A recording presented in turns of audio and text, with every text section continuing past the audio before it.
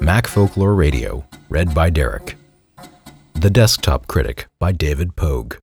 Macworld, August 1995. Look, Mac, no hands. One man's quest to eliminate the keyboard. Caution. This is not an ordinary Desktop Critic column. Then again, this hasn't been an ordinary experience. One fine night, I was the guest at an America Online live chat session. 2 hours, no breaks, typing furiously, spurred to even tenser keyboarding by the unhappy comments of people whose questions still hadn't been addressed. When I awoke the next day, my right wrist screamed in pain. I limped through the day, desperately avoiding such troublemakers as doorknobs, shirt buttons, and dental floss. When the pain didn't subside after several days, a doctor checked me out. The diagnosis? Acute tendinitis. A repetitive strain injury? Me? It didn't make sense. I mean, I'd been typing 15 hours a day with no breaks and not-so-hot posture for 10 years. Why should my wrist act up now? It wasn't like I was under unusual stress or anything. I mean, other than buying my first house, moving to a new state, and getting married. But the doctor had good news. I expect you'll recover fully in several weeks, he said. You just have to make one small change. Don't use your hands. Sure, I could change. I could slurp food through straws. I could dress in Velcro-lined jumpsuits. I could junk my piano, my pencils, and my floss. But stop using the Mac? That was like telling a flutist to stop breathing for a few weeks. Alas, my new rigid elbow-to-finger splint sentenced me to obeying the doctor's orders. The timing stank, though. Book and article deadlines loomed all around me. Then it hit me. I could lick this thing. Hadn't the Macintosh solved all my other problems? Filled with quiet resolve, I vowed to use brains, high technology, and the invincible Macintosh to outsmart my injury. The adventure had begun. Half QWERTY 1.2. With my right hand out of commission, I suddenly remembered my left. If only there were some way to type all the letters of the keyboard with one hand. There is.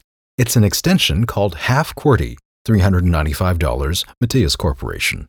When you press the spacebar, Half QWERTY turns the left half of the keyboard into the right half, and vice versa. For example, if you press the W key while the spacebar is down, the letter O appears. Getting your brain to flip-flop its instructions to your hands really isn't as much of a challenge as you might think. Using my left hand alone, I was soon tapping along at 25 words per minute. Better than nothing, right? Wrong. Unfortunately, I was no smarter about taking breaks with one hand than I'd been with two. Within days, I succeeded in trashing the tendons in my left wrist, too. Now both hands were killing me, and both were ensplinted. Clearly, I was going to have to eliminate the keyboard altogether. I decided to call in reinforcements. MacTemps. Okay, I couldn't type. But I could still think, couldn't I? I called MacTemps, a national Macintosh temp agency. I asked them to send over somebody to help me write. The young man who showed up was a model worker. Friendly, Mac-savvy, and even more eager to work than I was. The writing proved to be no problem. I sat just behind him, dictating. He typed, handled disks, and managed the files. Yes, the writing went fine. The editing is where everything fell apart. Let's scroll up, I would say. More. No, not that much. Okay, see that word in the first paragraph? No, down a little. Over. It drove me, and probably the MacTemp, crazy. There were other signs that a personal typist was not going to be my long-term solution. The schedule was one. As a card-carrying workaholic, I generally don't observe nights or weekends. I couldn't abide the thought of working only during working hours. The second problem was the cost. At $25 per hour, taking bathroom, phone, and meal breaks became a stressful luxury. Completing my book was beginning to look like a money-losing proposition. It was time to consider higher-tech solutions. Power Secretary 2.0. By weight, Power Secretary, Articulate Systems, is probably one of the most expensive programs alive. $2,495 for 10 floppies and a microphone. But it actually does what it promises. It takes dictation. As you speak into the headset microphone, separating your words like this, the text magically appears in whatever program you're using, unless it's Word 5.1, which is incompatible. This science fiction-ish feat of voice recognition comes at a price, however, not just in dollars, but in disk space, 15 megabytes, memory, 12 megabytes, and equipment, 16-bit sound required, provided in my case by my $50 MediaVision sound card. There is also a considerable investment of time required. You spend 1 hour training the program by uttering prepared sentences. It then takes about a week of full-time usage before the program's dictation accuracy improves to tolerable levels. Whenever Power Secretary gets a word wrong, you say, "Correct word." A tiny window instantly appears listing the program's next 9 guesses. You can select one of these choices vocally, or, if the incorrect word was a term the program doesn't know, you can spell it out using the pilot's alphabet, Alpha, Bravo, Charlie, etc. Over time, after you've made enough of these corrections, you and the software come to know each other. Its accuracy, and your speed, improve dramatically. For a temporarily handless guy like me, it looked like the next few weeks might not be so unproductive after all. There were still obstacles to utter Macintosh bliss, however. My noisy Manhattan environment was one. Power Secretary would thoughtfully attempt to transcribe every car horn, dog bark, or gunshot ricochet it could hear from the street, littering my writing with randomly inserted short words. Eventually, I taught the program to distinguish, for example, two from two by pronouncing the latter in 2 syllables. And Power Secretary handled only the typing. What about pointing, clicking, and dragging? The doctor had said that as far as my inflamed tendons were concerned, tapping a mouse button all day was just as murderous as typing. The challenge now was to devise a means of manipulating the mouse without a mouse. Wacom ArtPad. My bright idea? A digitizing tablet. My brighter one? The Wacom ArtPad, $199, Wacom Technology. I had it in my head that these drawing tablets cost hundreds of dollars, but for some reason, this particular model cost only $130 by mail order. It's a hard plastic board, 7 inches square. It comes with a lightweight cordless pen, no batteries required, which I could clutch even in my splint. You simply brush the pen across the tablet to move the cursor. Bearing down slightly is the same as pressing the mouse button. I especially loved the accompanying control panel. It lets you adjust the added pressure necessary to trigger a click. For the sake of my hands, I set the slider almost to 0.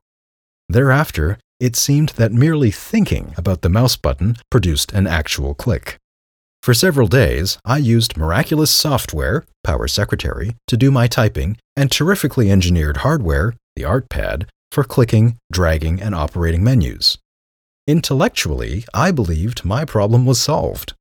My wrists, however, disagreed. The pain in my right hand changed somewhat, but didn't go away. I was bewildered.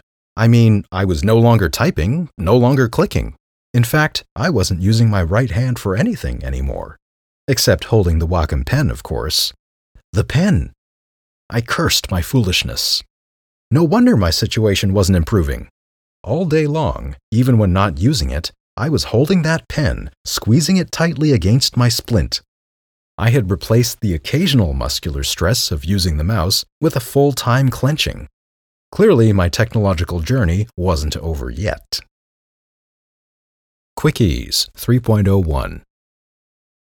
Finally, in the middle of the night, I recalled reading something in the Power Secretary manual, something about using Quickies, the macro program, in conjunction with the dictation software. Quickies, $119, CE software. Sure enough, if you teach Power Secretary the names of your macros, you can trigger them by voice. Within an hour, I had set everything up so I could launch programs, manipulate menus, and close windows by voice command. And, more to the point, I created a macro to generate a mouse click whenever I spoke the words "click here." For editing and selecting text, I also taught Power Secretary to understand utterances like page up, double click, and shift click. At last I had achieved the seemingly impossible. I could now write, edit, and maneuver on the Mac completely hands-free. Okay, not completely. I still used my right hand in its splint to nudge the mouse into position before clicking it verbally. But in general, I was able to carry on happily, my hands resting at my sides. I thought I had beaten the system. I was wrong. Drixarel cold and flu. Just as I started getting cocky, it hit me like a locomotive. A flu virus that made the one in the movie Outbreak look like the sniffles. I woke up one day sounding like Darth Vader with phlegm. You can probably guess the punchline. My voice recognition software no longer recognized my voice. My attempts at writing came out looking like the raving of an incoherent madman, even more than usual, I mean. Fortunately, I wasn't forced to sit out the 3-week ordeal this flu turned out to be. An Articulate Systems representative suggested that I duplicate my 3-megabyte Power Secretary voice file in which the program stores the sound of my voice. He proposed that I work with the duplicate during my illness, in effect increasing the program's understanding of the sick me. When I was well again, I could switch back to my original voice file with no retraining penalty. Sure enough, within a day or two, Power Secretary had caught on. It adjusted its conception of my voice patterns, and the two of us got back to work. I'm happy to report that after 11 weeks, the pain in my wrists began to subside. Hand therapy helped a lot. The gradual passing of major life stresses helped too. But I'm convinced that by allowing my hands to rest at last, my voice and macro software turned the tide and allowed my healing to begin. At this writing, I still don't use the keyboard. I wrote this column, as I did the last several, entirely by speech dictation. By trading up to a Power Mac and a native mode word processor, I've goosed up the speed considerably too. I can now dictate nearly as fast as I used to type. An added bonus, while Power Secretary may get an occasional word wrong, it never makes a spelling mistake. All of which leaves my rapidly healing hands free for more important tasks, like buttoning shirts, flipping pages, and turning doorknobs. Oh yeah, and don't forget flossing. Contributing editor David Pogue's latest book is Macintosh FAQs, IDG Books Worldwide, 1995.